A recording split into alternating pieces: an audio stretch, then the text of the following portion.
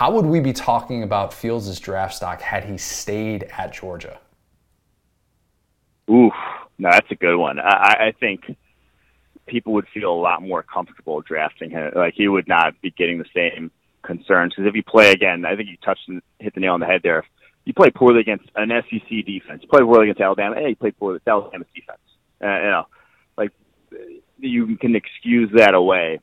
So I do think it'd be a vastly different conversation. But you just go back and look at some of the quarterbacks that went number one overall. Like Jared Goff. You really think Jared Goff's a better prospect for what he did at Cal than Justin Fields?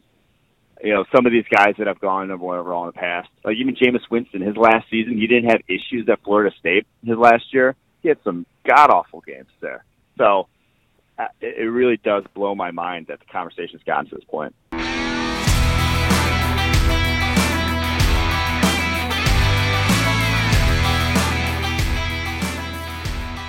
Hey, what's going on? This is the Saturday Down South podcast. I am Connor O'Gara. Will, as I often do, I was scrolling through Twitter the other day and I came across something that I opened up before I could even finish reading the tweet. It was from The Athletic's Chris Vanini, and it said, college football officials really want to crack down on faking injuries to slow offenses. They might finally have the answer. I know. Funny, right? Listen, if the NCAA is cracking down on something, I can guarantee you it's not a real problem. Well, hold the phone. That's when I clicked, because I'm like, oh yes, that would be absolutely incredible if that happened. There are things that I love in this sport: tailgating, wheel routes, most mascots that are live and in person except that dumb steer Bevo. I also love the up-tempo offense. Shout out to Gus Malzahn, Chip Kelly. What do I hate? Besides coaches who act like they're above the law, I hate faking injuries. So naturally, Chris's story, it piqued my interest. And for what it's worth, it's really well reported. He got quotes from Stanford coach David Shaw, who chairs the rules committee. He talked to TCU's Gary Patterson, SMU's Sonny Dykes, Mike DeFee, aka Jacked Ref, and a few others. Among that group of a few others was Steve Shaw, who used to be the SEC coordinator of officials, but he actually transitioned to the role of NCAA national coordinator of officials, whatever. I remember at this time last year something that Shaw said. Our expectation is that in the 2020 season, feigning injuries as an issue in our game will go away. Shaw's big plan was to warn the coaches. Then, if they didn't change, he's really going to step in and do his job. I don't have kids, but I'm going to assume that's like when your 5-year-old is coloring on your walls, and instead of saying, stop that right now or you're grounded, the parents say, stop that right now, and then if you do it again, I'm going to have to think of a way to punish you. You're never going to believe this, but wait for it. It didn't work. Teams still faked injuries last year, and guess what? They didn't get in trouble. It didn't matter if it was a primetime game like the Orange Bowl, like when UNC's Tamari Fox blatantly looked to the sideline and went down when A&M was driving, and basically the entire UNC defense had its hands on its hips.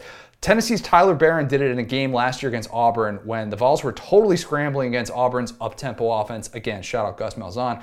The worst thing about that one, they showed Barron on the bench shortly after that, and he's like, did I sell it?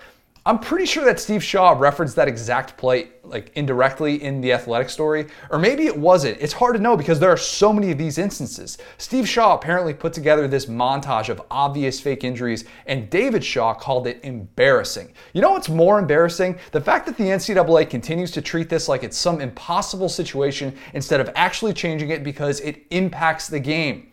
Other leagues have figured out a way to deter things like flopping. You know, the NBA, they have fines. They punish that. They cracked down on that years ago. College basketball has flopping warnings, which I actually saw called in an NCAA tournament game. They still haven't figured out the whole like de-incentivizing charging instead of playing actual defense though. Faking injuries in college football is like that. It's a strategic move to say, we don't have an answer for this offense. Let's buy ourselves an out.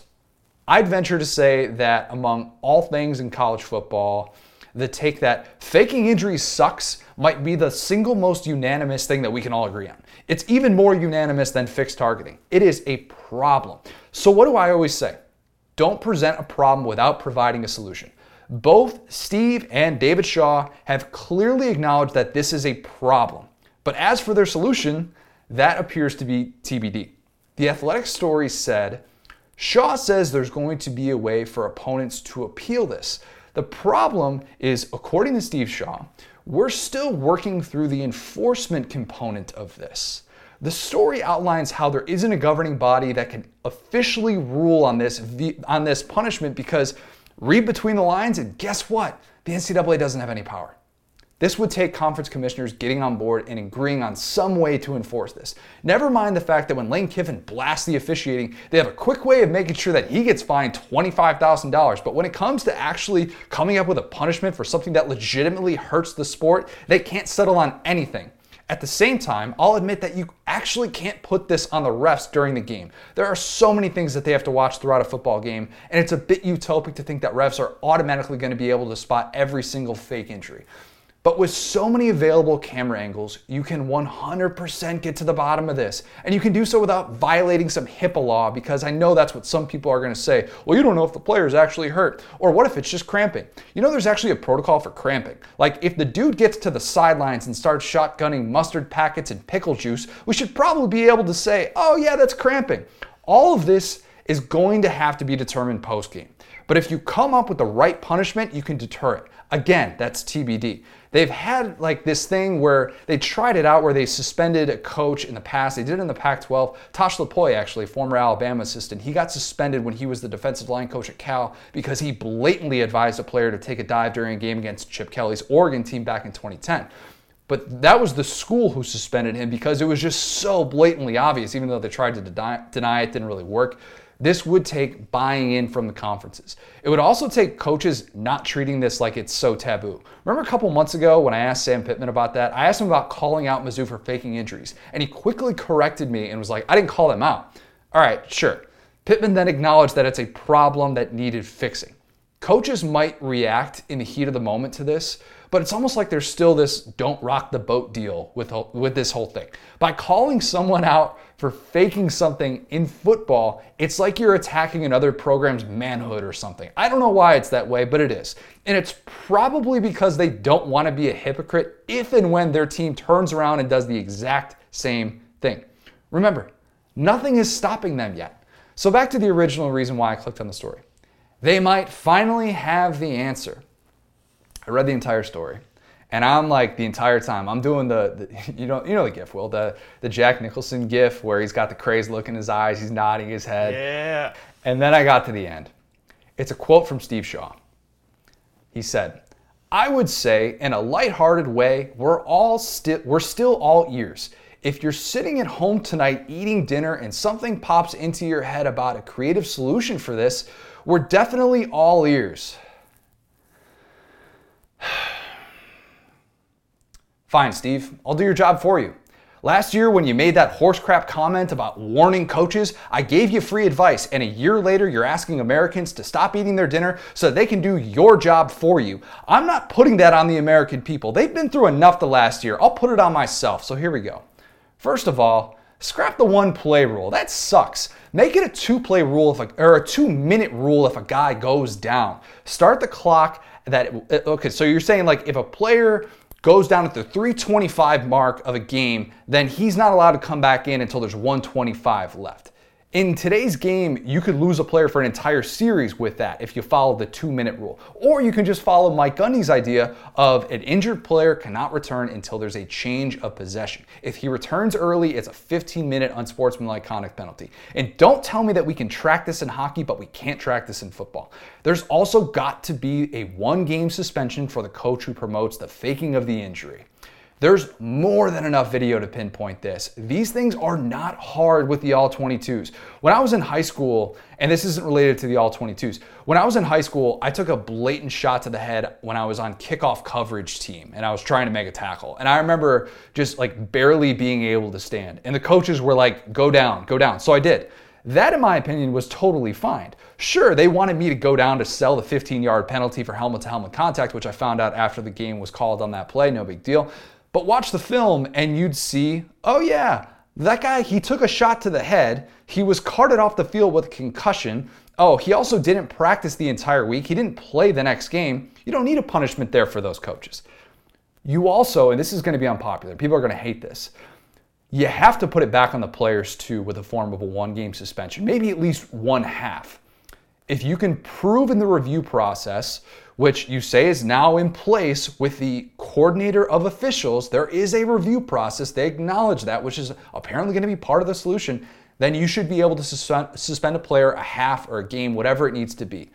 What does that do? If their defensive line coach asks them to take a dive, it at least puts the thought in the back of their mind of, wait a minute, screw that. Why am I going to potentially risk sitting out for a half for a game if somebody's telling me to do that? When you announce that a player is suspended, here's what you need to do.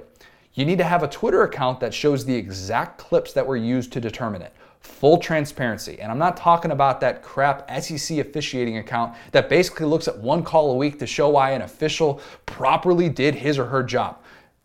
Those rules have transparency and they have accountability. Do they fix everything? Probably not. But the goal is to take away the egregious fakes. That's a better plan than anything Shaw has, and I didn't even need to sit down at dinner to be able to come up with it. But hey, he's all ears. Not that the NCAA checks its Twitter mentions, but if you've got a better idea, they're at NCAA Football on Twitter. They've tweeted 4 times in the last month, so pretty active account, I think we can say. Maybe write Steve Shaw and the NCAA a strongly worded letter if you come up with a better idea for punishing fake injuries tonight when you're sitting down at dinner and you want to pause Netflix for a minute. Whatever the case, I bet that'll be a more effective approach than warning teams that you might one day have to consider a way to actually address something that's becoming more and more prevalent in the last decade. The funny thing about this is David Shaw chairing this thing, because I mean, this dude runs a program that, like, his athletes probably have 4.0s. So, like, him trying to be the adult in the room here for all these programs that are trying to win, and he's also, like, has one of the slowest paced offenses ever. So, like, this dude's sitting there and being like, all right, guys, I have the easy answer here. It's like, buddy, I'm sure your guys would listen to you if you said this, but that doesn't work for the rest of college football. No one's listening to David Shaw. Like, they don't care, bro.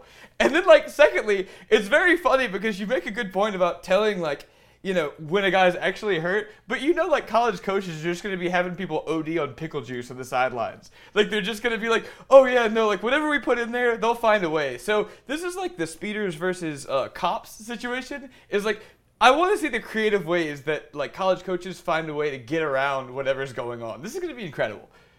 If you do that, though, and if you do want to have your guy chugging pickle juice on the sideline, he's still got to be out for 2 minutes. Yep. That's significant. 2 minutes is more than just a play, and then he gets to come back in. Like, dudes come out and rotate in the way the way that coaches rotate pass rushers now, like, that's a very common thing. He could have just been coming out anyways, and they probably, when this happens, a lot of the time it's because they can't even get the right substitution in. So if you actually make the player sit out for 2 minutes, 2 full minutes, and then you can still appeal it afterwards, it takes the opposing coach saying, we are going to appeal this injury. And if you want to point to the chugging of the pickle juice or whatever the case, and if that's what's able to take some of this away and take some of the blame, all right, fine. At least that dude is still sitting out for 2 minutes. And it's not just a blatant loophole in the entire deal. It's ridiculous, though, and it's actually going to take commissioners sitting down and realizing that this is not just something that happens once a month or something like that. This happens all the time. There's some sort of stat in there about how players who come out of the game are out for via injury are out for at least 6 plays. Like 81% of players who come out via injury are at least out for 6 plays or something like that. But I just think that you can't sit there and continue to do nothing. You can't sit there and keep saying, we're going to figure out a way to punish this. You better not do it. It didn't work. Didn't work, man. Didn't work. Today's podcast is brought to you by the Saturday Football Newsletter. All right, I've talked about this so many times. The Saturday Football Newsletter, if you're not subscribed to it yet, why not? All you got to do, you go into your browser, you type saturday.football, and you get all of the best headlines sent to you via email that our great Adam Spencer puts together, and it's such a great resource to become an informed college football fan. You don't like social media? Hey, all you got to have is an email account. Everybody's got an email account. Even my grandpa used to have a Hotmail account. All right, everybody has an email account. Everybody has the resources to become a more informed college sports fan. It's not just college football that we have on there. We have great college basketball stuff as well, but it is such a great resource, and I cannot recommend it enough. So all you got to do, go to your browser, Saturday.football. You put in your email address. It's as simple as that. Trust me, you will not regret it. Before we talk a little draft stuff with Pro Football Focus's Mike Renner, I want to dig into some QB tiers for the spring here. Yeah. I like doing these, and I've kind of teased this out a little bit, and I've tried to come up with the right way to do this, but I like doing tiers better than just like a straight ranking, and there will be a time and a place for ranking, don't get me wrong, but I like doing these early on. And I'll probably still do like a post-spring top 5 as well, but it's a mess to rank quarterbacks during the preseason, especially in a year like this. We've got 10 SEC teams either with a new offensive coordinator or a new starting quarterback. The ones who have the same offensive coordinator and the same starting quarterback: Georgia, Mizzou, Mississippi State, Ole Miss. That's it. What does that mean? It means that we've got some really, really fluid situations that we're talking about here.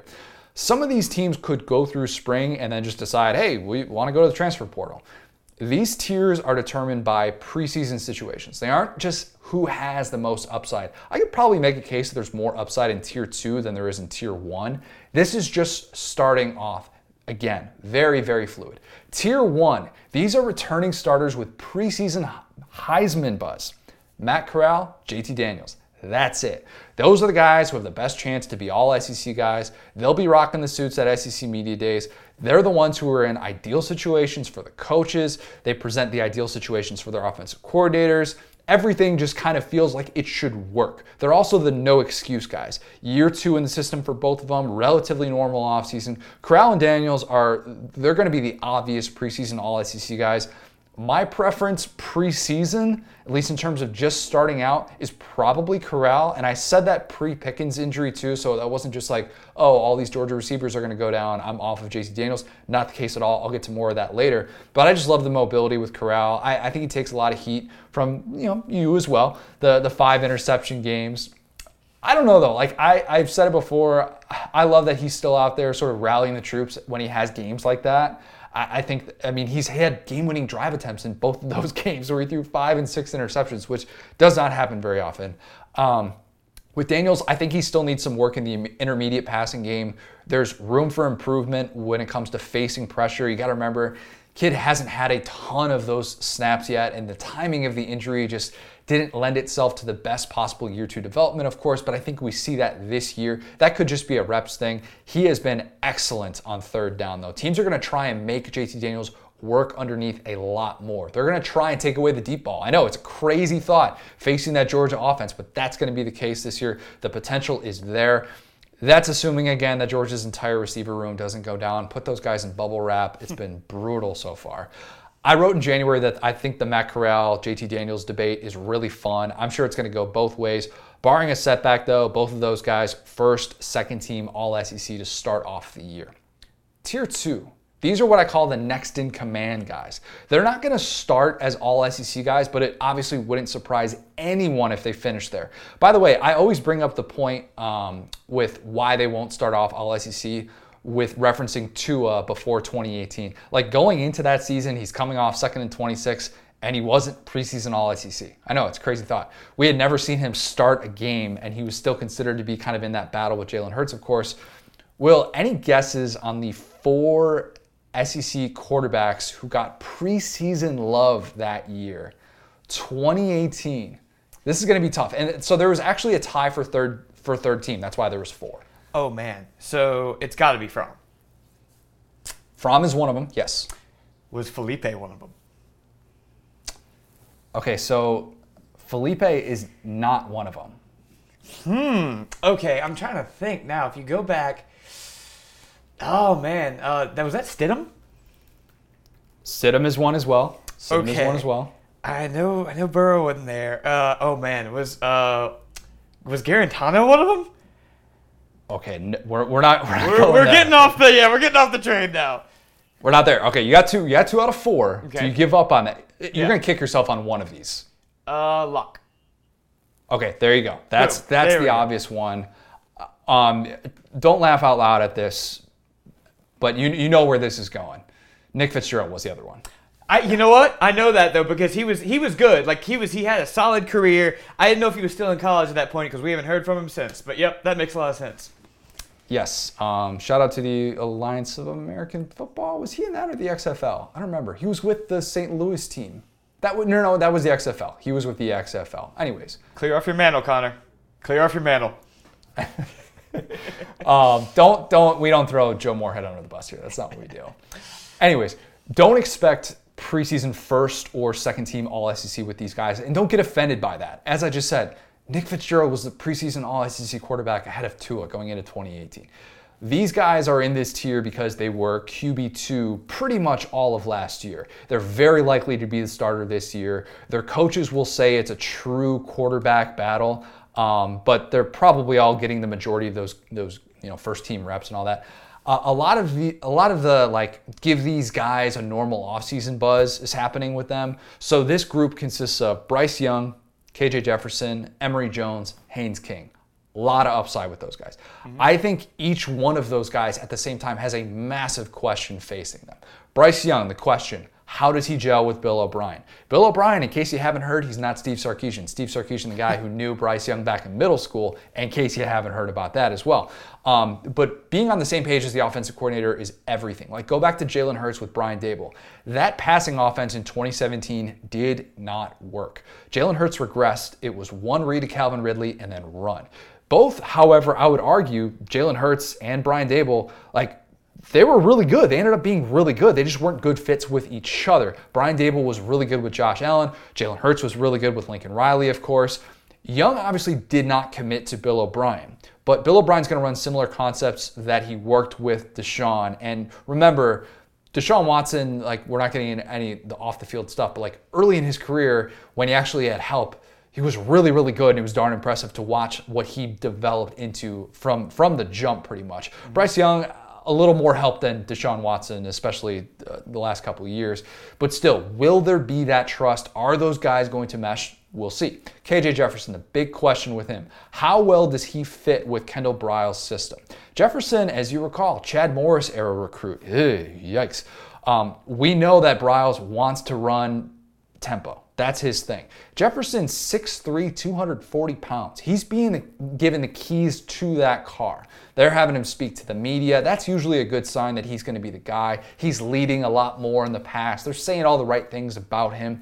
He operates just way, way different than redshirt freshman Malik Hornsby. Hornsby's 60 pounds lighter than Jefferson, so that's going to be one of those where side by side, they just do not look similar at all. He, though, Hornsby that is the first quarterback recruit of the Pittman era.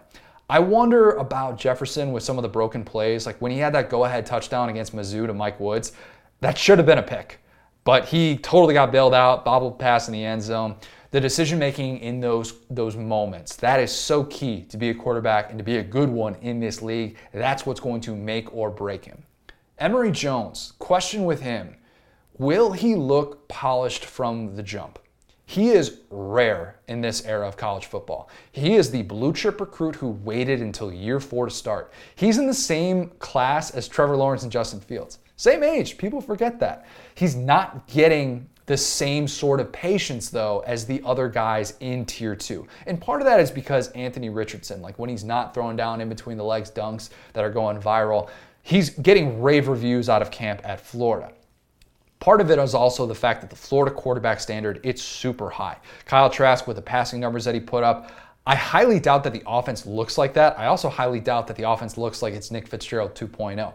But when you've had those 3 years to develop, those expectations are higher. I'm trying to tell myself that I don't want to be swayed by the rotational quarterback play. Anthony Richardson, he's going to be involved. Let's just expect that Dan Mullen's going to do that moving forward. He's going to try and implement the blue chip quarterback. If that's his way of trying to keep that guy involved and make sure he doesn't feel like he's, out of it and that keeps him on campus, whatever, do what you got to do. I hated it at times with Trask because I felt like he was doing it when he was really cooking and it was unnecessary. But at the same time, I understood it. Did that make the difference between Emory Jones staying or leaving? I don't know, maybe, but he's here now, and that's what matters. He's in the top 5 nationally, in my opinion. And Will, I don't know if you disagree with this. In terms of pressure-packed jobs this year, I'd say like JT Daniels, DJ Uiagalelei, they're ahead of him for different reasons. But I'd say like Emory Jones and Bryce Young are pretty much like tied in terms of the pressure that they're going to face on a weekly basis, how people talk about them, the standard that's been set for them. Do you think that's a fair thing to say? Is there a job that I'm forgetting about? It's probably Oklahoma quarterback job as well, although that's a more established guy with Rattler. But is there another guy that kind of comes to mind with those pressure-packed jobs? Yeah, I think Emory's a little bit different than Bryce, just because, for Bryce, it's year one. So, yeah, he's a blue-chip guy, but, like, if he doesn't start this year, it's not the biggest deal. Like you said. Year two. I mean, Bryce Young you got last year, like, as QB2 to be able to do it, so. He wasn't going to take Mac's job, so I think this is his first year, and the Trask thing was a little bit different. So, yeah, I mean, we're looking at a guy in Emory that if he gets beat, he might have to do the Jalen Hurts and get up out of there quick, whereas, like, Bryce could come back and do something else. Okay, fair point. I think that both of those guys, definitely all SEC upside. Emory, he has to be more accurate. That's his biggest thing. Haynes King, Texas A&M. The big question with him, is he going to be able to throw enough? And by enough, I mean enough to maximize A&M's weapons. That team has 10 of 11 guys who caught a pass back. That doesn't even include Baylor Cupp, the former #1 overall tight end. Doesn't include Cameron Buckley, a guy who had a season-ending injury last year. Also got the 5-star from 2020, Damon Demas, guy who is just off the charts athletic, does like these backflips all the time and didn't crack the rotation year one, had a little bit of an off the field issue in the spring, but he's back. He is a different kind of athlete and he can leap. Like, kid can go up and get it. He was actually in King's 2020 class as well. I think Haynes King is the total X factor in the SEC. The guy is an unbelievable athlete. At high school, ran a 4.5 240, 37-inch vertical, 4.02 in the short shuttle. I went back and I watched all of his snaps last year.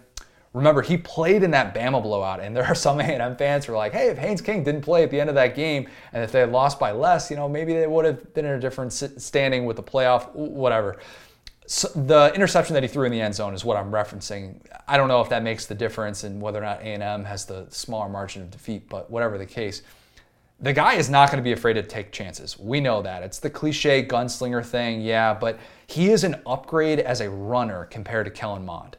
The question is if Jimbo Fisher can trust him if and when he needs to throw 30 to 35 times a game. You need to be able to do that to beat Alabama. I also wonder if Haynes King getting into that game last year against Alabama was like Jimbo's way of saying, get ready, kid, because this is what you're going up against next year. Last year, A&M built its offense around its personnel. I realized it's sort of like, I realized very quickly into the season that they didn't need to rely on these 6'3", 6'4" receivers. They were smart to be able to play power football. They could also create space in the intermediate passing game with some of those shorter, shiftier guys, A-Chain and Smith. Also, Weidermeyer as well. I don't know why I left him out of the conversation. The question, can A&M become balanced with Haynes King, or is it going to feel run heavy? That's the end of Tier 2. Tier 3, these are the takeover guys that we aren't sold on yet. They're coming back in the same offense, which is a key distinction between Tier 3 and Tier 4. They're also basically like no excuse guys as well. Their coaches are going to demand a lot of them. They started for the majority of last year, but there's a ton of variance here. Like, they could either be all conference guys or they could be benched by midseason, and it wouldn't necessarily surprise me. This group is only 2 deep. Will Rogers, Mississippi State, Connor Bazelak, Mizzou. Like with Tier 2, we have one big question with them. Will Rogers, the question, can he hold off Southern Miss transfer Jack Abraham? Why did Leach bring in this kid, Jack Abraham? You've got a true freshman coming back, guy that looks like he fits your system. 2 reasons. Abraham is better when things break down than Will Rogers is. If Mississippi State can't block anyone again, Abraham is probably the better option there. He was a multi-year starter at Southern Miss, passed for 3,000 yards in his last full season, but he is small. 6 feet, 205 pounds. Rogers, 6'2", 205. Sawyer Robertson, the incoming freshman, 6'4", 200 pounds. You need depth, I think, to run this system, at least until they figure out their offensive line issues, because they're like one bad hit away from being able to, be in a real tight pinch, and he does not want to be in that spot in year 2. But that Leach struck that gold with Gardner Minshew. Mm-hmm. The grad transfer who comes in, he's undersized, but Leach just finds a way to make it work. Obviously, I think that Abraham's going to be able to push Rodgers in camp. That's, kind of the obvious thing. And it means that Mississippi State isn't just going to have like 2 true freshmen behind him.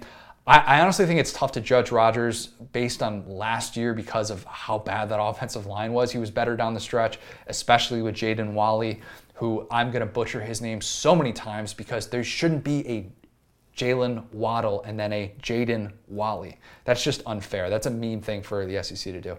But if Leach doesn't see those strides early on, I think we see the quick leash, and I think we could see him go to Abraham, who's more experienced.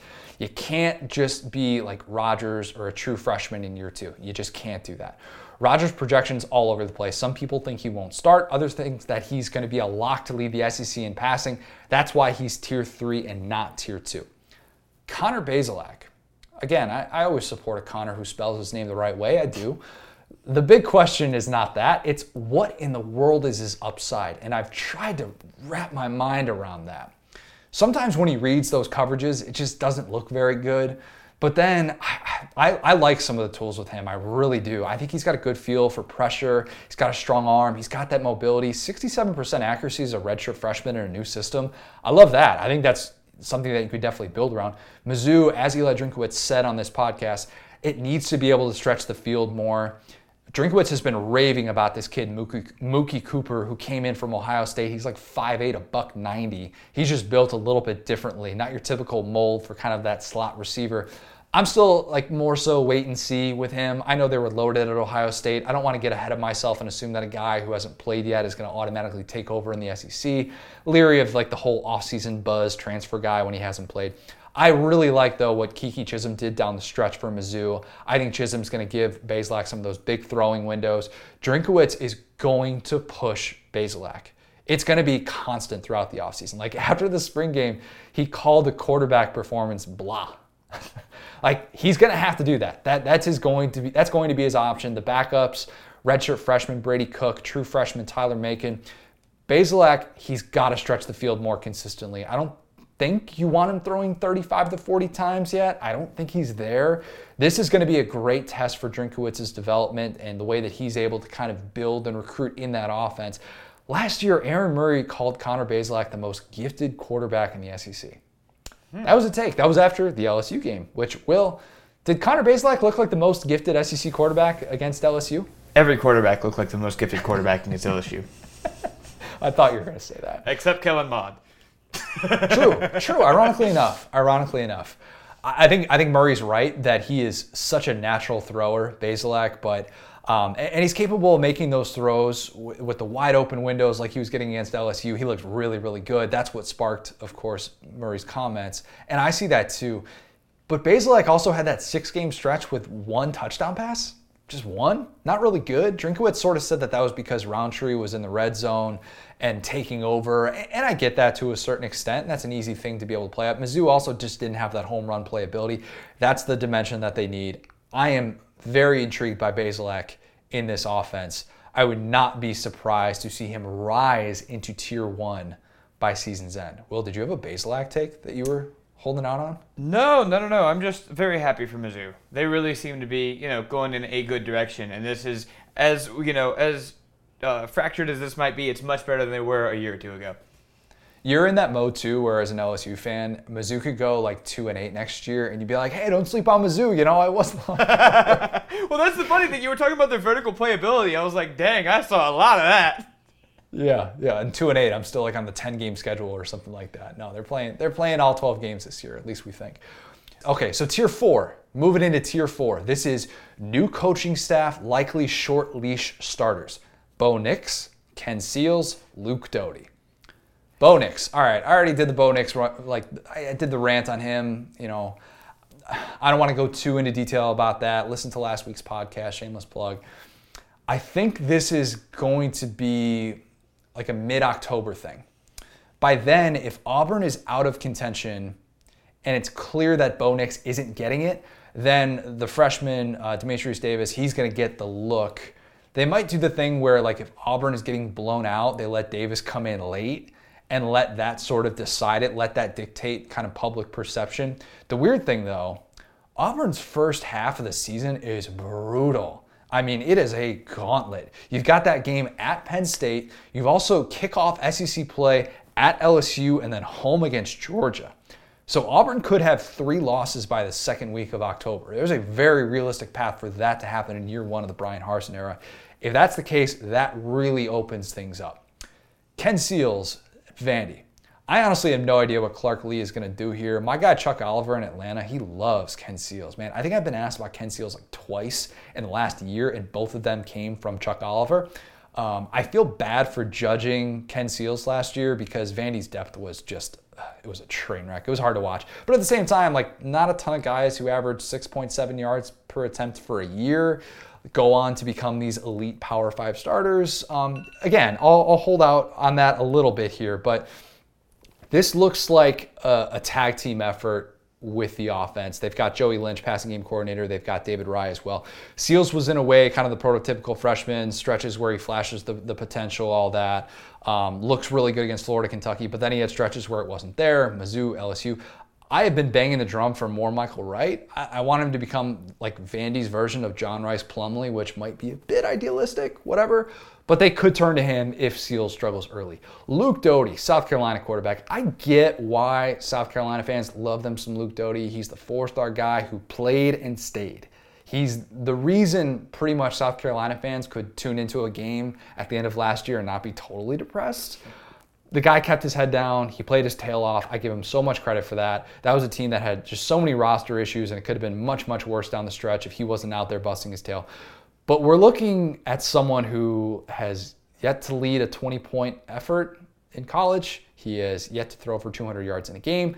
And his only completion that went more than 30 yards, I went back and watched it. It was like a little trick play, did this reverse. It's a wobbly ball, throws it to the tight end down the left sideline for 35 yards. All right, whatever. He's also basically got 2 runs that went for more than 10 yards. So yeah, he's mobile, but how has he figured out how to use it? That's the key question. He's more mobile than Jake Bentley, Ryan Helinski, Colin Hill for sure, but it's a small sample size. Shane Beamer brought in this St. Francis transfer, Jason Brown. Will, here's a little trivia question for you. Do you know where St. Francis is? FCS school. St. Francis. That sounds like a small Louisiana town, but I'm going to guess Florida. You are off by a couple thousand miles, but not terrible. Okay. You're in the right time zone, so that's good. Yeah, it's in Pennsylvania. Oh. Yeah, a little bit further away. It's like an hour and a half outside of Pittsburgh, I think. I looked it up because I was curious too. But whatever the case, he didn't have a season because FCS. And he was actually out for the first part of camp because of illness, but he threw for over 3,000 yards, 28 touchdowns in his last full season in 2019. Big kid too, 6'3", 235 pounds. This is still Luke Doty's job to lose. I am still really in wait and see mode with him. Got to be able to throw the ball in 2021 or it just doesn't work. Tier 5, and before everyone gets upset, yes, Tier 5 is 100% because of Malik Willis. Why is it because of Malik Willis? Because it's stupid to rank quarterbacks in the conference when we don't know if they're going to start. And you can just be, made out to look like a fool and an idiot in the spring. I don't have a problem with doing like how many teams would that guy start for? Mm-hmm. You know what I mean? But I think it gets a little bit stupid when we're starting to rank guys in the top 14. I get why we have to do it, but that's why I like doing tiers. So all of Tier 5, these are battle guys. They can't be ranked yet until we know they're starting. And not like, oh, it's unlikely that they're probably going to start. These are the guys who locked in true battles. There's 3, in my opinion, true battle guys, and they all have new offensive coordinators as well. LSU with Miles Brennan, Max Johnson, and TJ Finley. Kentucky with Joey Gatewood, Bo Allen, and Will. His name is Will. Very hard name to pronounce, to be fair. And his name is Levis. It is, apparently. His name is Will, and his last name is Levis. And then Tennessee with Hendon Hooker, Harrison Bailey, Caden Salter, and Brian Maurer. By calling this Tier 5, it sounds like they're at the bottom of a ranking. But again, it's not just based on that. These guys are too tough to rank. If I'm doing preseason rankings, Miles Brennan is probably in my top 5 SEC quarterbacks. But if Max Johnson wins the job, which he very well could, then that's useless. And what's the point of doing that? These guys will move out of tier 5 when they show that they're the best quarterback on their own team and they're the starter. LSU, I have gone a little bit all over the place, but I still come back to my belief that, okay, I finished last year thinking Max Johnson, he has to be the guy. You beat Florida, you beat Ole Miss, you show what you've got when you actually get to start. But then I'm like, wait, am I doing the thing where we overvalue quarterbacks winning games? Don't get it twisted. Max Johnson, he passed the eye test when he finally got to start, but the dude averaged 6.6 yards per attempt against Florida. We forget about that because when you throw a shoe and it goes viral, that's what we're going to talk about. He also went off against a very, very bad Ole Miss defense at home. Not taking anything away, but both of those games were actually won on totally inept plays. The thrown shoe in the Florida game, and then go back and watch the tackling on that Kayshon Boutte touchdown.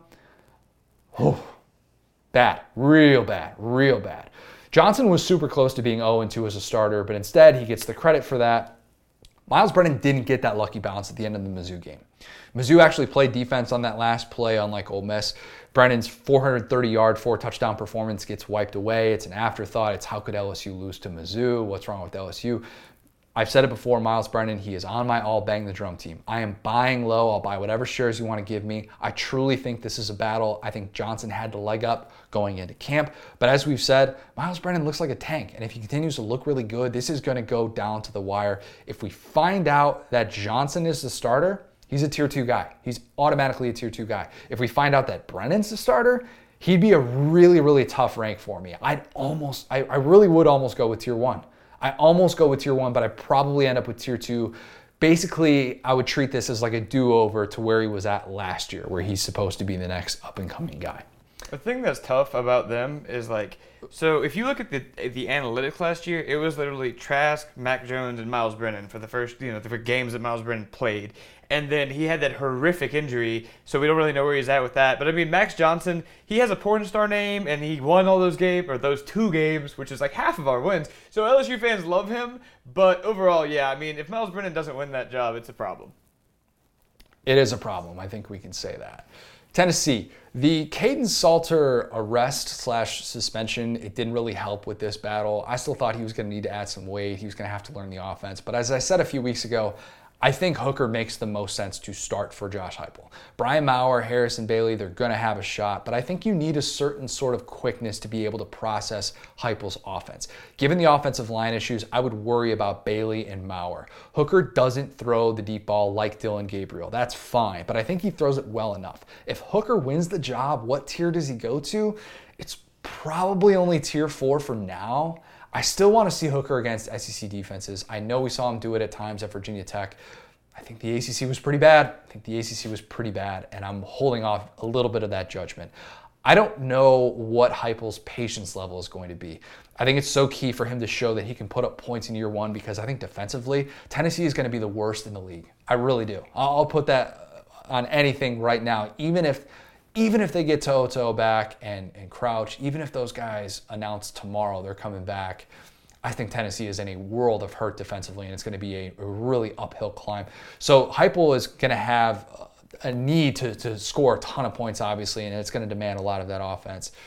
Will he have that forgiveness for mistakes? I don't know. It could be like the KJ Costello situation last year with Leach, where Leach basically said, well, I'm in year 1, so it doesn't really matter if I bench the Power 5 grad transfer in favor of a true freshman. So a lot of twists and turns probably ahead with the Tennessee quarterback job. What else is new? Kentucky. My gut and everything that I'm hearing says it's going to be Bo Allen. From what I've heard, he has looked like the guy. Now, you've got to think about this because Liam Cohen, my doppelganger, he comes in and immediately neighbor Terry Wilson transfers. Joey Gatewood was brought in to replace Terry Wilson and run Eddie Grant's offense. I know that Gatewood, he made strides as a thrower. We've heard a lot about that, but it's just a different offense than the one that he signed up for. What had to appeal to Liam Cohen when he comes to Kentucky? That they had someone like Bo Allen. Adam Luckett of Kentucky Sports Radio pointed this out. The skill set that Bo Allen has is pretty similar to Jared Goff, which suggests that he is more than capable of running this new offense. The way that he can stretch the field and make those reads, that's important. They went out, they got Will Levis, crushed the pronunciation that time, Penn State transfer. And the kid's got a cannon. There was this like TikTok video of him that went viral of a year ago. I don't know why they ran him so much at Penn State. That was weird. I remember watching the Nebraska game thinking, this guy can throw. What are they doing just running him the entire time? Why would he go to Kentucky if it looks like Bo Allen's going to be the guy? Well, they've got Levis they got him 2 months after Cohen got there. And he's also going to be a summer enrollee. Not everyone is Joe Burrow. Not everybody's going to show up in the middle of the offseason and be able to take over.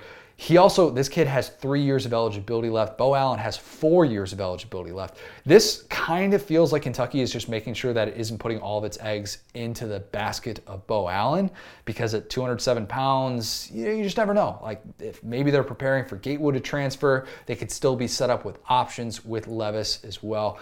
I'm guessing that Cohen liked Allen's skill set, and that helped sell him on coming to Kentucky, and he's not relying on some summer enrollee to come in and pick up the system that quickly. That's a tough turnaround. If that's the case, I think Bo Allen starts off in Tier 4 with Tier 2 upside. Because I know some of you are starved for these rankings, why don't we do this a little bit? We can do this. I'll predict first team, second team, and third team All-SEC quarterbacks for the end of the season. So that's not where they're going to start off when we come out with this, the poll in July. I'm talking end of the year, where these guys are going to finish that first week of December. First team, JT Daniels. Second team, Bryce Young. Third team, Matt Corral. Will, here's a question. Who's the last Georgia quarterback to earn a first team All-SEC honor? Man, so it's not who you think. David Green. David Green. That is incorrect. That was a good guess, though. That was a really good guess. I like that you went there. It wasn't Aaron Murray. It wasn't Matt Stafford. DJ Shockley, SEC Network fame. DJ Shockley, huh? That's right. 2005. He split it with my guy, Jay Cutler. So, yeah, there's a fun little trivia question for you. I think some of the team stuff might work against Matt Corral if they aren't competing for a division title, which I think Ole Miss is going to be better, but that kind of dictates some of the narrative. I think it'll be awfully hard to match the numbers that he put up last year without Elijah Moore. And I think the defense, though I'm not sold on DJ Durkin, Chris Partridge as defensive coordinators, I think Ole Miss's defense should actually still be a little bit better. So there you have it. Quarterback tiers. Will, any closing thoughts on that? That was so much. That was a lot of me listening. But dude, that was so much. I'm excited. Goodness gracious. I'm going to have to re-listen to this on like 0.5 speed, and then I'll have opinions. All right, let me take a breath here. Let's go to my interview with Pro Football Focus's Mike Renner. Mike does just such a great job with the draft coverage for PFF. He was on Dan Patrick's show the other day, so he's big time now. We got to break down a ton of SEC draft prospects. So here is Pro Football Focus's Mike Renner. I'm now excited to be joined by a very special guest. It is Pro Football Focus's Mike Renner. Mike, before we get into some draft stuff, I have a rule that I always have to ask the owners of a Bulldog how they're doing. So how's your boy Riggins doing? He's doing great, actually. He's at my aunt's right now because I'm going to a bachelor party here this upcoming weekend. And so I think he's doing well there. I can't actually speak to his livelihood and well-being at the current moment, but he's been great. All right, I kind of rolled the dice there. The worst case scenario would have been like you respond, oh yeah, he's been in the hospital. I know Bulldogs have those issues. That would have broken my heart, man. He's not that old yet. I think he's only 5, so hopefully we got a few more years before the normal Bulldog issues start popping up. Good. Well, let's go from one Bulldog to another. I guess a former Bulldog. The Justin Fields thing, it feels like a bit of a mess, and I know a lot has been said and written about him. PFF, you guys have done a ton of different stuff on this, and it's very fluid, it seems like. What do you make of all the noise with the 4th-round grade that one team has, and just kind of the varying overall opinions on him right now? Do you think this is all just kind of smokescreen after smokescreen and that he's going to end up still going in the top 4? Or do you think that some of this stuff and some of the concerns have some legitimacy? Yeah, I mean, if I'm the Carolina Panthers sitting at 8, I'd love to go broadcast to have a 4th-round grade on him, get him to fall to me. I think it's a lot of BS. I don't see how you can look at his tape and the tools he brings to the table and give him a 4th-round grade. But there are, not everyone's a competent evaluator, I will say. at any level. So nothing surprises me anymore, but I would be floored if he falls past 8. It would blow my mind. I really do think a lot of this is smokescreen. Like the talent, the physical talent he brings to the table, not even like the on-field, what he's already done at the quarterback position, is as good as it gets, basically. Like in the past decade in terms of just like arm strength, accuracy, rushing ability, size, like all those boxes that he ticks are as good as it gets. Like I said, I do think there are legitimate on-field concerns. I can see valuing, some of the other guys in this class over him with what, he showed Northwestern game this past year, Indiana game this past year. But I think the concerns are more than fixable and also have more to do with the offense he was in than necessarily Justin Fields himself. So, yeah, I really can't believe the conversation has gotten to this point with Justin Fields. Yeah, I have a theory that, too, if it wasn't Indiana and Northwestern, who actually both end up being top 25 teams, but if it was instead like Michigan State and Penn State, who he struggled against, like people would just be talking about those two games so differently. Yeah. But for whatever reason, that has continued to be this big storyline. You wrote back in January that Fields was one of those guys who could have gone number 1 overall probably in another year, like maybe any other year, but because of the way that the draft has set up now with Trevor Lawrence kind of being this unanimous number 1. Here's perhaps a more interesting hypothetical question. How would we be talking about Fields' draft stock had he stayed at Georgia? Oof, no, that's a good one. I think people would feel a lot more comfortable drafting him. Like he would not be getting the same concerns. Because if you play, again, I think you hit the nail on the head there. You play poorly against an SEC defense. You play poorly against Alabama. Hey, you play poorly with Alabama's defense. You can excuse that away. So I do think it'd be a vastly different conversation, but you just go back and look at some of the quarterbacks that went number 1 overall. Like Jared Goff, you really think Jared Goff's a better prospect for what he did at Cal than Justin Fields? Some of these guys that have gone number 1 overall in the past, like even Jameis Winston, his last season, he didn't have issues at Florida State his last year. He had some god-awful games there. So it really does blow my mind that the conversation's gotten to this point. Your last mock had Mac Jones going to the Patriots at number 9. I've seen some takes with Mac that I think are fair. The stuff about his accuracy is the thing that's his biggest selling point. But even that, it's got to be pinpoint in order for him to succeed with his skill set in the NFL. It seems like everyone is kind of one way or the other with him, but at least if we start talking about him as a potential top 4 pick, that's where the line in the sand seems to be drawn. And of course, that kind of came to a head in the last week or so. I already know that we disagree on this, so tell me why you hate Mac Jones. It's not hate. It's just what he's done is so limited. You look at the routes he's targeting basically in Alabama's offense and where he's attacking on the football field. I put this in an article I wrote about the best fits for Kyle Shanahan's offense. And it fits Kyle Shanahan's offense because he works the middle of the field, works the intermediate range. That's where he's attacking, but you don't see him work outside the numbers. You don't see him work verticals, especially outside the numbers. The vast majority of his verticals are post, goes from the seam, or goes from the slot, that sort of thing, where he's not actually expanding the field. He's having to shrink the field because of that lack of arm strength. And when he did have to actually make those throws that take the arm strength, he struggled. And so it's not like Joe Burrow, who Burrow had that lack of arm strength, but you still saw him hitting go balls to Jamar Chase on the outside, hitting corner routes to Jamar Chase, that sort of thing. You really don't see that on Mac Jones' tape that often. So those are the concerns with me.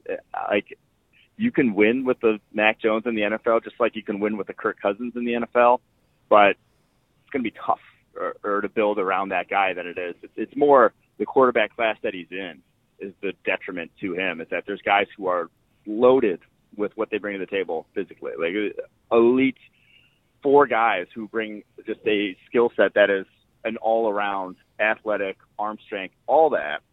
And for him to draft him over 2 of those guys, and to give up 3 first-round picks to do it in the 49ers case, which is where the sort of arrows are pointing, I just can't get on board with that.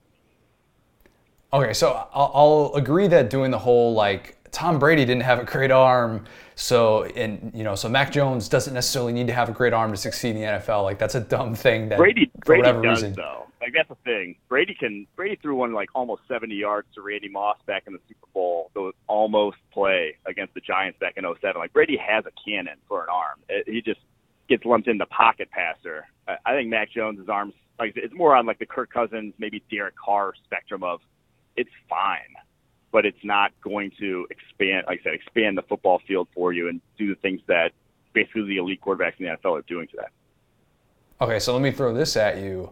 I see Mac and the things that he does well with, you know, some of the footwork in the pocket and just the way that he's able to kind of sense pressure. He actually, for all the concerns about the lack of mobility, the guy, in my opinion, does a really good job of keeping plays alive.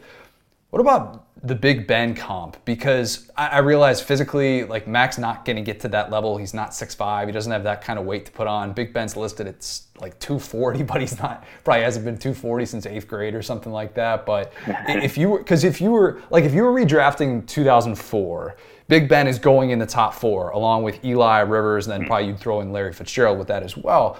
I guess my question is, why can't Mac have like Big Ben's type of career? I feel like the more similar one from that class would be Rivers from a tools perspective. Like, Rivers never had the arm. I think Big Ben still had a good arm. Like, he could sling it down the football field. He was one of the best deep passers in the NFL for a while, or a good stretch there. And, like, came out of the gate right away for Pittsburgh. Like, I think he averaged, he was like top 5 in yards per attempt his rookie year.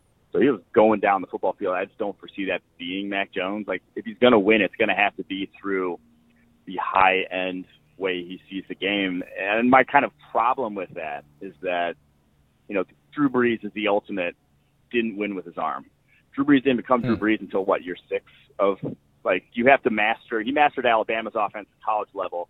You got to wait for him to master basically NFL coverages and whatever offense he's in at the NFL. What will happen year 2, year 3? A lot of those guys that are in that mold, it happens more year 5, year 6, year 7, when you're a veteran then at that point. All right, that's fair. That's perfectly fair.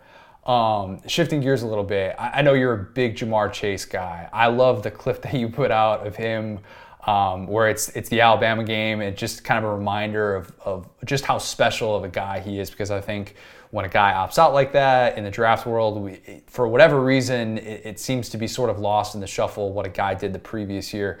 So I'll let you finish this sentence. Jamar Chase is the best receiver prospect since who? At least Amari Cooper. And that's when you're starting to split hairs with me in terms of who's better. I think Amari Cooper was a better pure route runner. I think Chase had better ball skills and attacked the ball better, like, through contact and whatnot. So I think you're splitting hairs there. Then you go back to A.J. Green, Julio Jones. I wouldn't put him on the level of either of those two as a wide receiver prospect.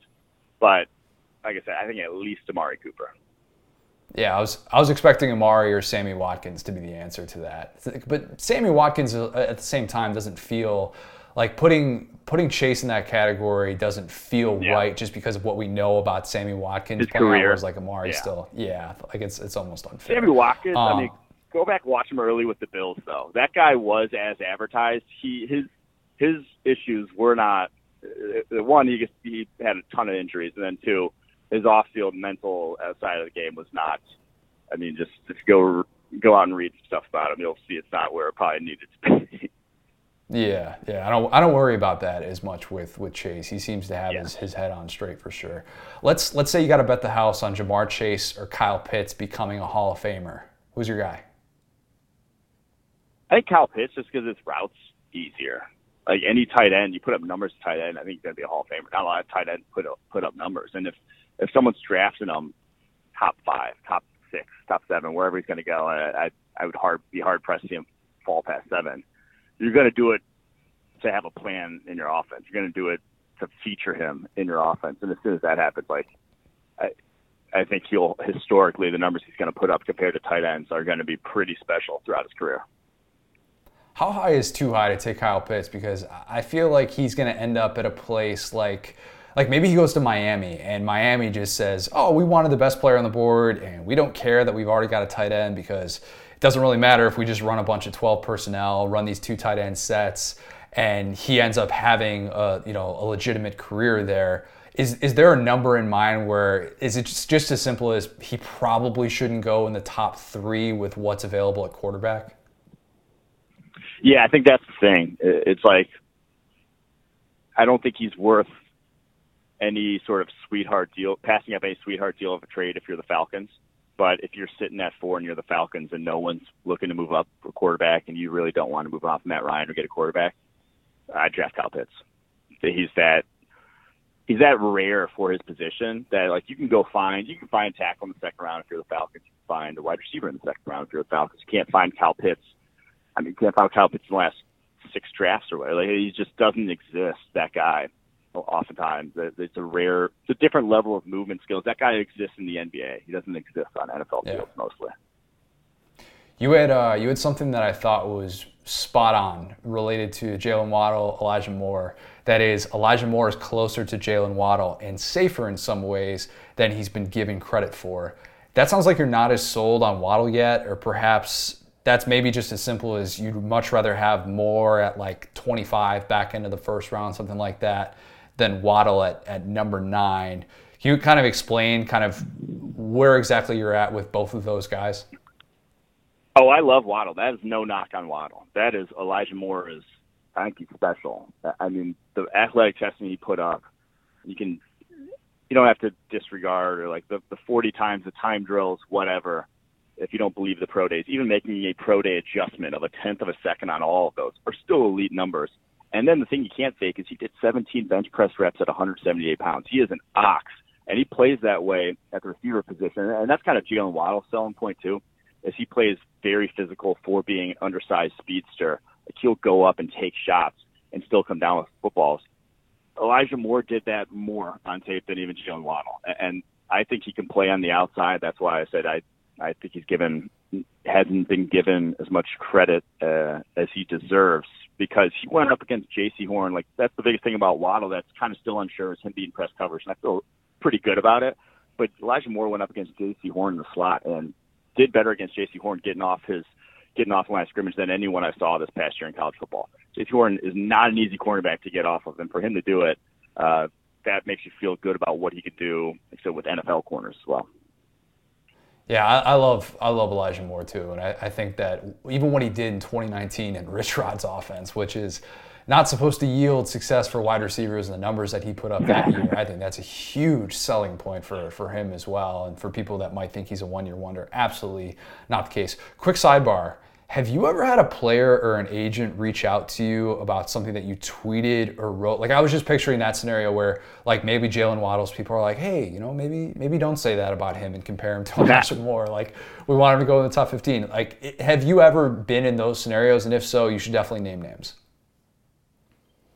No, usually I get, if I'm getting agents reaching out, they're like, hey, like, hype my guy up. No one's talking about him. It's not, hey, stop shitting on my boy.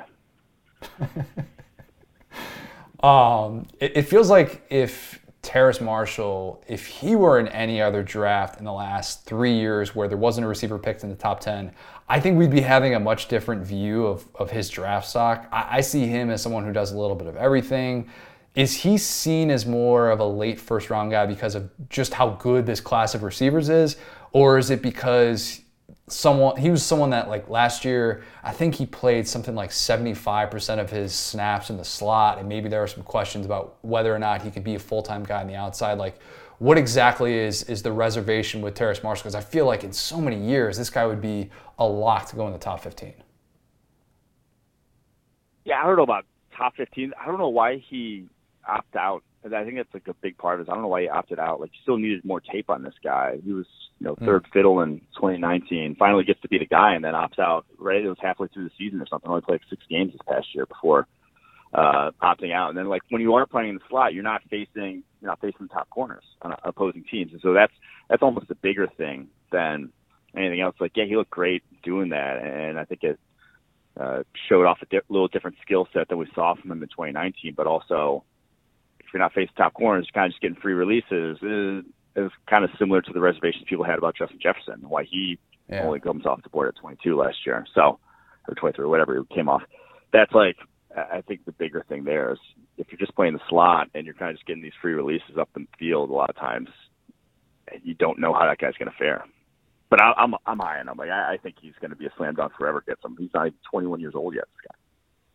Yeah, every time I see him mocked to like the Ravens or something like that, I think that's exactly what Lamar Jackson needs. Just let him go, have a guy that can go up and get it, can play in a variety of spots, makes a lot of sense.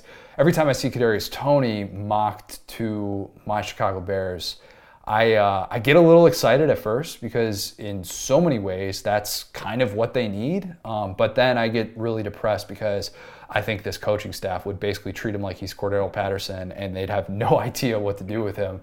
I don't want to wish that on Toney. Like that'd be really bad. And I'm trying to be unselfish here. I know he's still developing as a route runner. After this year, I just thought he made such a tremendous step in that department. What do you think his NFL potential is? That's the thing. He just has to basically get cleaner and crisper. And in the NFL, it's great that he can shake guys left and right, but you got to play within the timing. You got to get off the line of scrimmage. You got to get to your route breaks. And a lot of times he was still dancing, and he had that leeway in the slot there at Florida in that offense and with the role he had there. But if you're drafting him 19, it's not to be basically just a slot, gadget type of weapon. You want him to be a number one type of wide receiver. You want him to be able to wing consistently on the outside. And he has the tools. It's just you need to see that development further. And I think he hits the nail on the head. He looked like a different player even this past year in terms of just the consistency in that aspect. I thought he looked really good at the Senior Bowl as well in that regard. So the upward trajectory is there. The past injury history, the fact that he is, as a quarterback coming in to Florida, changed positions, never really played wide receiver until he got there, is I think also a nice kick in his favor. So I can see the upward trajectory of his career continuing. Like he has all the tools to be that guy at the NFL level. Like he's Stephon Diggs, very similarly sized, just talented all-around route runner. That could be who he is. Is it hard to evaluate guys in Dan Mullen's offense this past year because it felt like it was just so loaded with weapons, and I know things kind of fell apart down the stretch there. But when they were at full strength and they had Grimes out there and Toney doing what he was doing, and Pitts, of course, where you could just line them up all over the place. It's hard to, I imagine Trask is kind of the hardest guy to evaluate of that group, but it just felt like such a unique setup there with what they were trying to do and the emphasis they put on throwing the ball. Was that a struggle just for you dealing with that in the pre-draft process of knowing how unique this offense was? I thought actually it made it easier for Pitts, in my opinion, because that role that he ran there is what you would want him to do in the NFL level. And I thought it actually made it easier for Trask because Dan Mullen's offense is not play action, it's not RPOs, it's not screens, it's still drop back passing concepts. Now he does have a lot of guys open, and that's Mac Jones too, that's Justin Fields, that's a lot of guys in this draft class at the quarterback position. He did have a lot of guys open, but I thought it made it easier to see, hey, he's running. I think he ran the most drop back. Normal drop back passes of, non-play action, non-RPO, non-screens of any quarterback in the country this past year. And so from that perspective, you saw a lot of things that he will do in the NFL. Now, like I said, the ease of what he then had to do from there was unfortunate for his draft prospects. Like he didn't have to go to his non-first read a lot because those guys were getting open. And then you saw him struggle with that in the Oklahoma game when he didn't have those guys. But I do think the offense itself was helpful for, I'll say, those two's evaluation in my eyes. You're one of the only people I've seen who mocked J.C. Horn ahead of Patrick Surtain, and to be honest, I was kind of mad when I saw that because I wanted that to be my spicy pre-draft take that I think Horn ends up being the better player than Surtain in the NFL. Tell us why that's a legitimate debate that teams looking for that lockdown corner should be having. I think it's what's more coveted. It comes back to the rarity of skill set of what do you want the most in the NFL? You want the guy that can play press man coverage. Who plays press man the best in this draft? With J.C. Horn. That's the rare skill. You can get a lot of guys who can succeed in zone. You can get a lot of guys with good ball skills, that sort of thing. But you can't get a lot of guys who can go up and punch opposing receivers in the mouth, play after play, and not be scared and keep coming back for it and not get beaten deep the way we saw on J.C. Horn's tape. And yeah, there's issues like he's not going to be able to play that same style at the NFL level, but he's a very easy player to fall in love with that style. Like coaches are gonna say, I'd rather have the guy that I can try to reel in than the guy I can try to coach up to be like that. I just thought of something that's like your Elijah Moore, Jalen Waddle take. Eric Stokes is closer to Patrick Surtain and safer in some ways than he's been given credit for. Did I do that right? You did. I can't get on board with that one, though. Explain that one to me. I just thought that Stokes was that lockdown guy at Georgia, and if he had come in as a 4-star recruit, he would have been given a lot more credit instead of the Patrick Surtains of the world, who, don't get me wrong, what Patrick Surtain did to improve was remarkable, but I just thought that Patrick Surtain comes in with the NFL bloodlines, and he's the 5-star guy, and we just kind of assume, and then you look at, everybody tried to avoid him this past year, whereas teams took chances on Eric Stokes. He didn't have the gaudy interception numbers coming into this year, so he's kind of off people's radar. And then all of a sudden he has the year that he does. He has the pro day performance that he does, and people are like, hey, this Eric Stokes guy is pretty darn good. We just probably weren't talking about him enough. But he seems like a lock to go in the second round, right?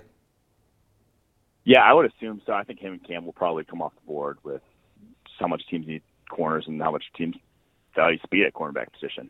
I think he's a different type than Surtain. If you're looking for, Surtain's got the length, the size. Stokes not quite on that level. He's a little bit thinner framed.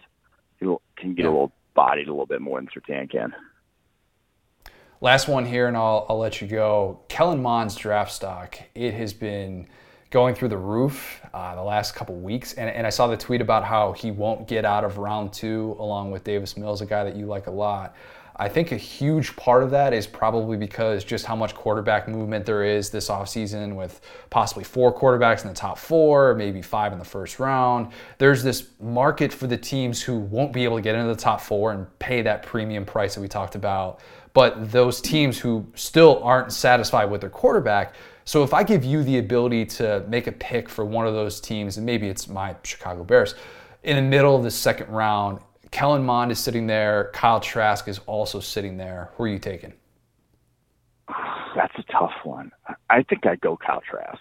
I get the Kellen Mond love and what there is to like about him. He has legitimate tools as well. But I think a lot of people see his profile and they think Dak Prescott. And it's kind of an easy correlation. SEC, not a lot of talent around him, won games, but Dak Prescott's the outlier. I don't think Dak Prescott's just about to come along.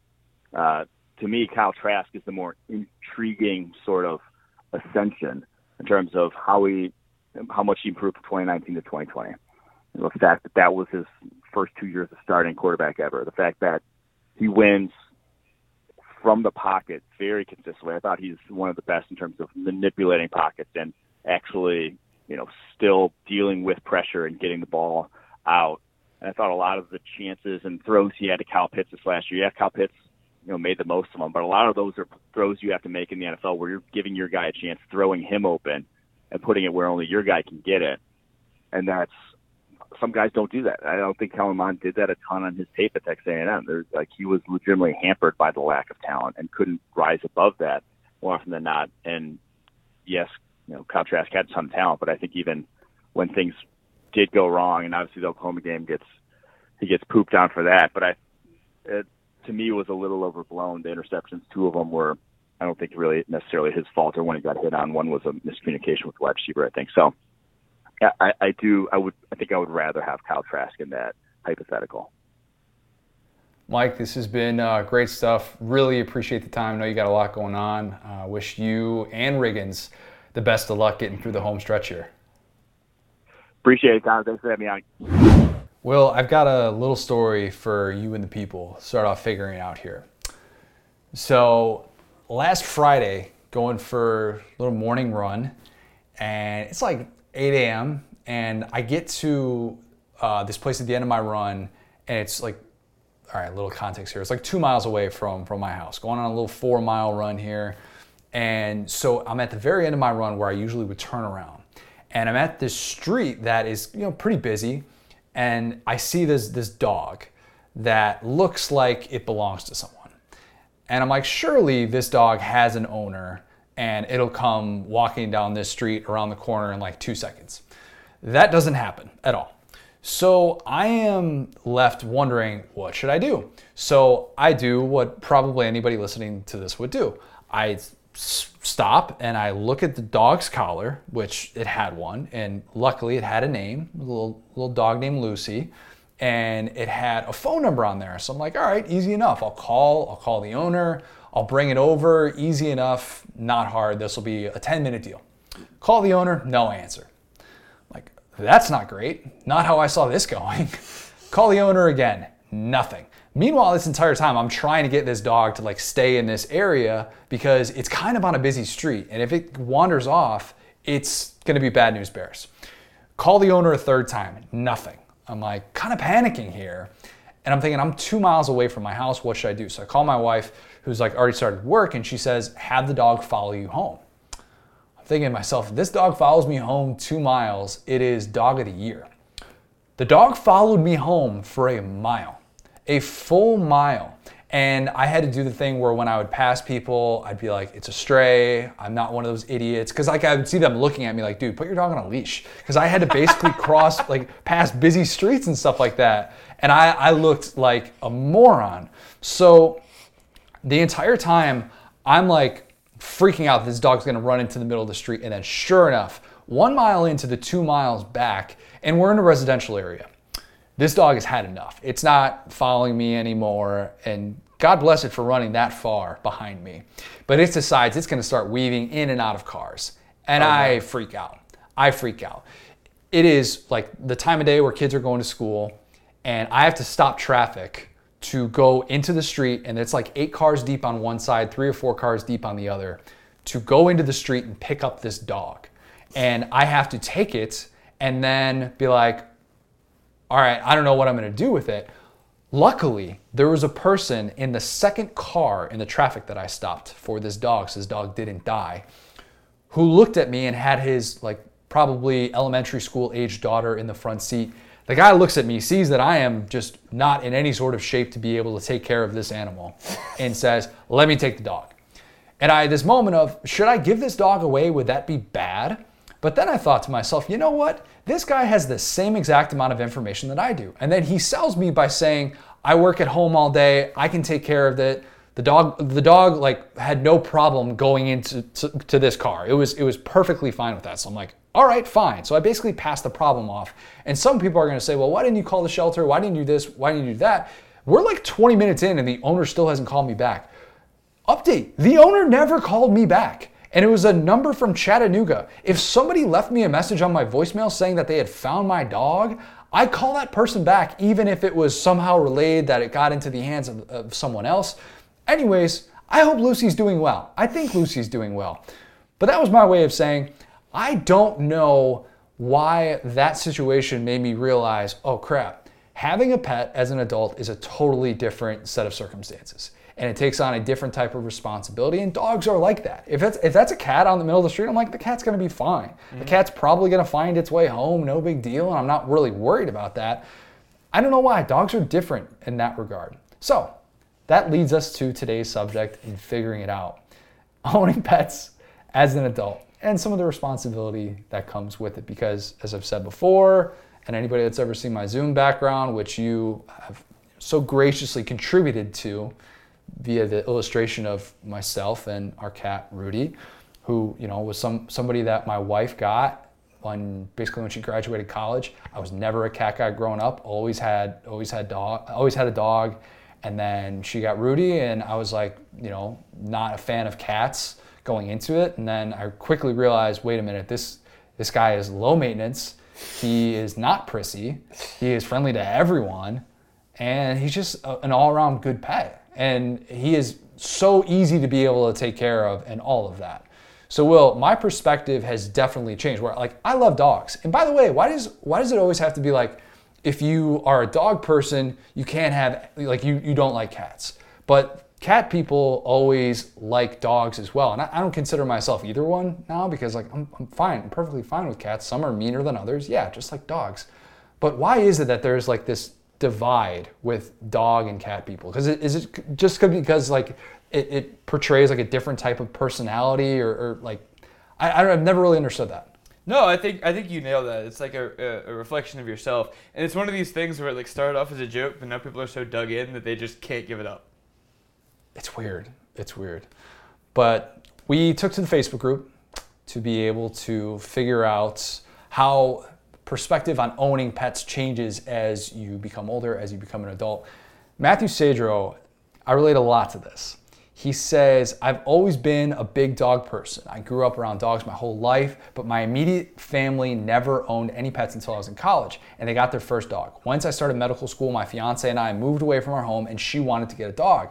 I know the effort of taking care of a dog and didn't want to worry about that with all the stress that medical school brings, so I ended up compromising on a cat. It was honestly one of the best decisions we've made. Our cat is very low maintenance and he still brings all the benefits of owning a pet. I highly recommend cats for anyone who is owning their first pet and has a very busy schedule. But later in life, I absolutely want to be around dogs again. Again, cannot relate anymore to that. That is like 100% my realization, and the ability to go on vacation and not worry about a cat in the same way that you have to worry about a dog. Like, you have to board a dog every single time. Whereas with a cat, I mean, you know this, Will, you just have like one of your neighbors come by, or like, you know, a friend who lives within 10 minutes, feed them once a day, scoop the litter box every few days, and it's like, all right, no big deal. I didn't realize that before the whole having a cat thing, but I would love to be able to own a dog one day. I've made it no secret, you know, I want to own a bulldog, and I aspire to, and one day I will. One day, eventually. Michael Dark, he says, I love other people's dogs, but having 3 kids and a dog is a lot of responsibility. Everyone knows kids are expensive, but dogs are sneaky expensive. If we want to go on a family vacation, we have to account for a few $100s to kennel the dog since we don't have any family nearby. Our current dog will be our last. Oh, that's sad. Unless we can get an English bulldog. There we go. I'd have no problem spending all my money on a pet as perfect as Uga. Preaching to the choir, Michael. Preaching to the choir. The bulldog discussion has been had many a time in this household, and we always end up feeling bad for all the medical issues that they have to go through. I have a cousin who had one, and they had to put it down early, and it's really sad. And I get it, but man, to be able to look at, you know, a bulldog every single day, that to me would just be the peak of my pet owning. Eventually, we'll get there. Let me ask you a question real quick. So one of the things, that, like you said, that we connected over was we both have chunky cats with human names. Yours is Rudy. Mine is Walter. He is screaming just incessantly right now. But so what do you think about this from an adult perspective? So obviously, like, you know, one thing is you get a family dog or a family cat, but then if you're single or if you're married or if you're with someone, you know, and you guys break up, heaven forbid, how do you determine who gets custody of the animal? Whoever fills out the paperwork that first day. Really? That's what I think it should be. Okay. Yeah, if you're the person there that is, you know, if you're adopting or however you're acquiring your pet, if you're the one who is filling out the paperwork, that's a real thing, that's a line in the same moment. Okay. Then I think that would have to go to you, right? I mean, you can't make that decision when a pet is 2 or 3 years old. You can't even do that based on who the pet likes more, unless it's a unanimous decision of one person doesn't want the pet and the other does, and the person who doesn't want the pet is the one who filled out the paperwork. But I would hate to have to decide that. That just made me sad. Well, so I'm stupid, and I've fallen for the take my girlfriend to the animal shelter thing twice. So both times I walked out with a cat. The first time was this cat named Rev, got him with my ex-girlfriend, and I just let her have him because she was, you know, going through it after our breakup. I was like, hey, you can take Rev, that's fine. Walter, I got with another ex-girlfriend. I was the one who filled out the paperwork, so I kept Walter. But me and Brittany, will be getting a bulldog. We've discussed this. Brittany has... Ooh. Yeah. So, I don't even think we've talked about this, but, you know, yeah. Brittany has her dog, Betty, a little blind poodle. I have my chunky cat, Walter. And we've, like, had that discussion. And it's like, you know, years down the road, especially if we have kids and stuff, we're going to, you know, jointly adopt a bulldog. But then that got me thinking, is like, damn, bro, like, you can't really divide a bulldog. So, like, you got to make that decision. You know what I'm saying? Yeah, that's frowned upon. Can't be doing that. Can't be dividing bulldogs. Although I don't know which half would be better. I I haven't had to cross that road, but I've wondered about it with the fraternity dog. I remember that was a big deal back in college of who gets the dog. And it's definitely the one who filled out the paperwork and buys the medication and has to deal with all of that, because that is not an easy thing to have to deal with. Mm-hmm. But man, if you're going in there with the approach of we're never breaking up and this pet's going to be fine, and you're doing the joint thing, you have to make that decision right then and there. Yep. You have to be able to do that. Nick Ruark, he says, he's got a dog person here. Dogs greater than sign, cats for sure. As far as too many, it depends on how much space you have in your home. He's talking about too many pets. I have 4 pets, and it feels like a lot at times, especially with vet costs. He's got 2 cats and 2 dogs. So he's not technically, I guess, what we talked about there, where if you're a dog person, you just automatically hate cats. 4 pets is a ton of responsibility. Mm-hmm. You almost at that point have to make the decision, we're going to be a pet family. Mm-hmm. And it's not just going to be, we're going to have the pets now and then we'll add the kids later. If you have that many pets, you got enough chaos in your life. At least that's how I look at it. If we're going to get to the point where we're deciding between kids or another pet, we would probably have to go with one or the other. I wouldn't want to keep adding on to that. And some people do, and they get away with it. They handle chaos better than I do, whereas I just see a dog on the side of the road and freak out, and the next 30 minutes of my life are just this confusing mess. And then the dog's walking you, boom. And then the dog's walking me. So more power to you if you can do that. But man, mixing dogs and cats is always a dangerous game too. We have one of our friends over here, it's actually my wife's boss, who we see their dog twice a week at least. And it's the best type of, like, you know how you say, don't own a boat, have a friend who owns a boat. Right. Have a friend who owns a boat. I kind of feel that way with their dog because I get to see it all the time. Also named Lucy, ironically enough. Weird. Different Lucy.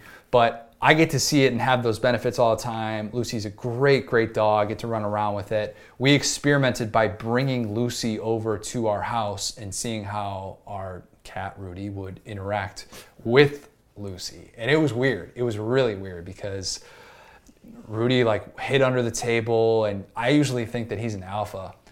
Dude's a straight up beta. He was a straight up beta that day. Lucy dictated the tempo and everything, but they got along. It was fine, but you could definitely tell Rudy was on his heels and in his own home, on his own turf, which, as you know with cats, they take that seriously. They don't mess around with that. So, yeah. But I think the question of pets as you become older, everybody kind of has that fantasy pet when you're younger, and then maybe you get to high school and you realize you're probably not going to own that snake. You're probably not going to buy that barracuda and stick it in your house. But I love having a pet because it just it's a way to kind of break things up, and I think it's something that I look forward to, and you come to appreciate. Pets provide joy, and I think we all need that to a certain extent, especially in a year like we've had. I mean, goodness gracious, pets are the real MVP, in my opinion. The thing that's scary for me, man, is so Brittany grew up on a horse farm, and they were like those animal people that always had a billion different animals. I'm just waiting on the day where she brings home a boa constrictor. It's going to happen. And I think her small dog is the only thing keeping her from doing that, because I know she's the type of person that would see an animal in traffic and be like, but we can fit a deer in our budget. Yep. I've already thought about it. And it's like, no, we don't need a deer. Too late. I've already named him. My mother-in-law, same exact thing. If there is an animal on the side of the road, that animal is coming back. And I'm grateful for those people because they save the people like me who just do not know what to do with stray animals. So very grateful for that. Thank you to everybody who responded to our Facebook question. Thank you to everyone who has already subscribed to the Saturday Football newsletter. If you haven't yet, also go subscribe to the newest podcast from Saturday Down South, College Football Uncensored. Go subscribe wherever you get your podcasts. If you have not yet, follow us on all forms of social media. If you're just looking to kill an afternoon, just go to SaturdayDownSouth.com because we have everything covered right now. There is no shortage of college sports coverage right now, despite the fact that the NCAA tournament is over. baseball, basketball, the transfer portal's nuts in college basketball right now. We're on top of all of that. Michael Bratton does such a great job with our news team. And as I always say, Adam Spencer does a great job with the basketball stuff as well. So much coming down the pipeline. Spring football getting into full swing, and really soon here, we're going to be like talking just about nonstop spring games here. So got a little bit of a different interview for next week, so look out for that. And if you have not, join the Facebook group. Hear your name. They're going to figure it out. Do it. Thanks, guys. Talk soon.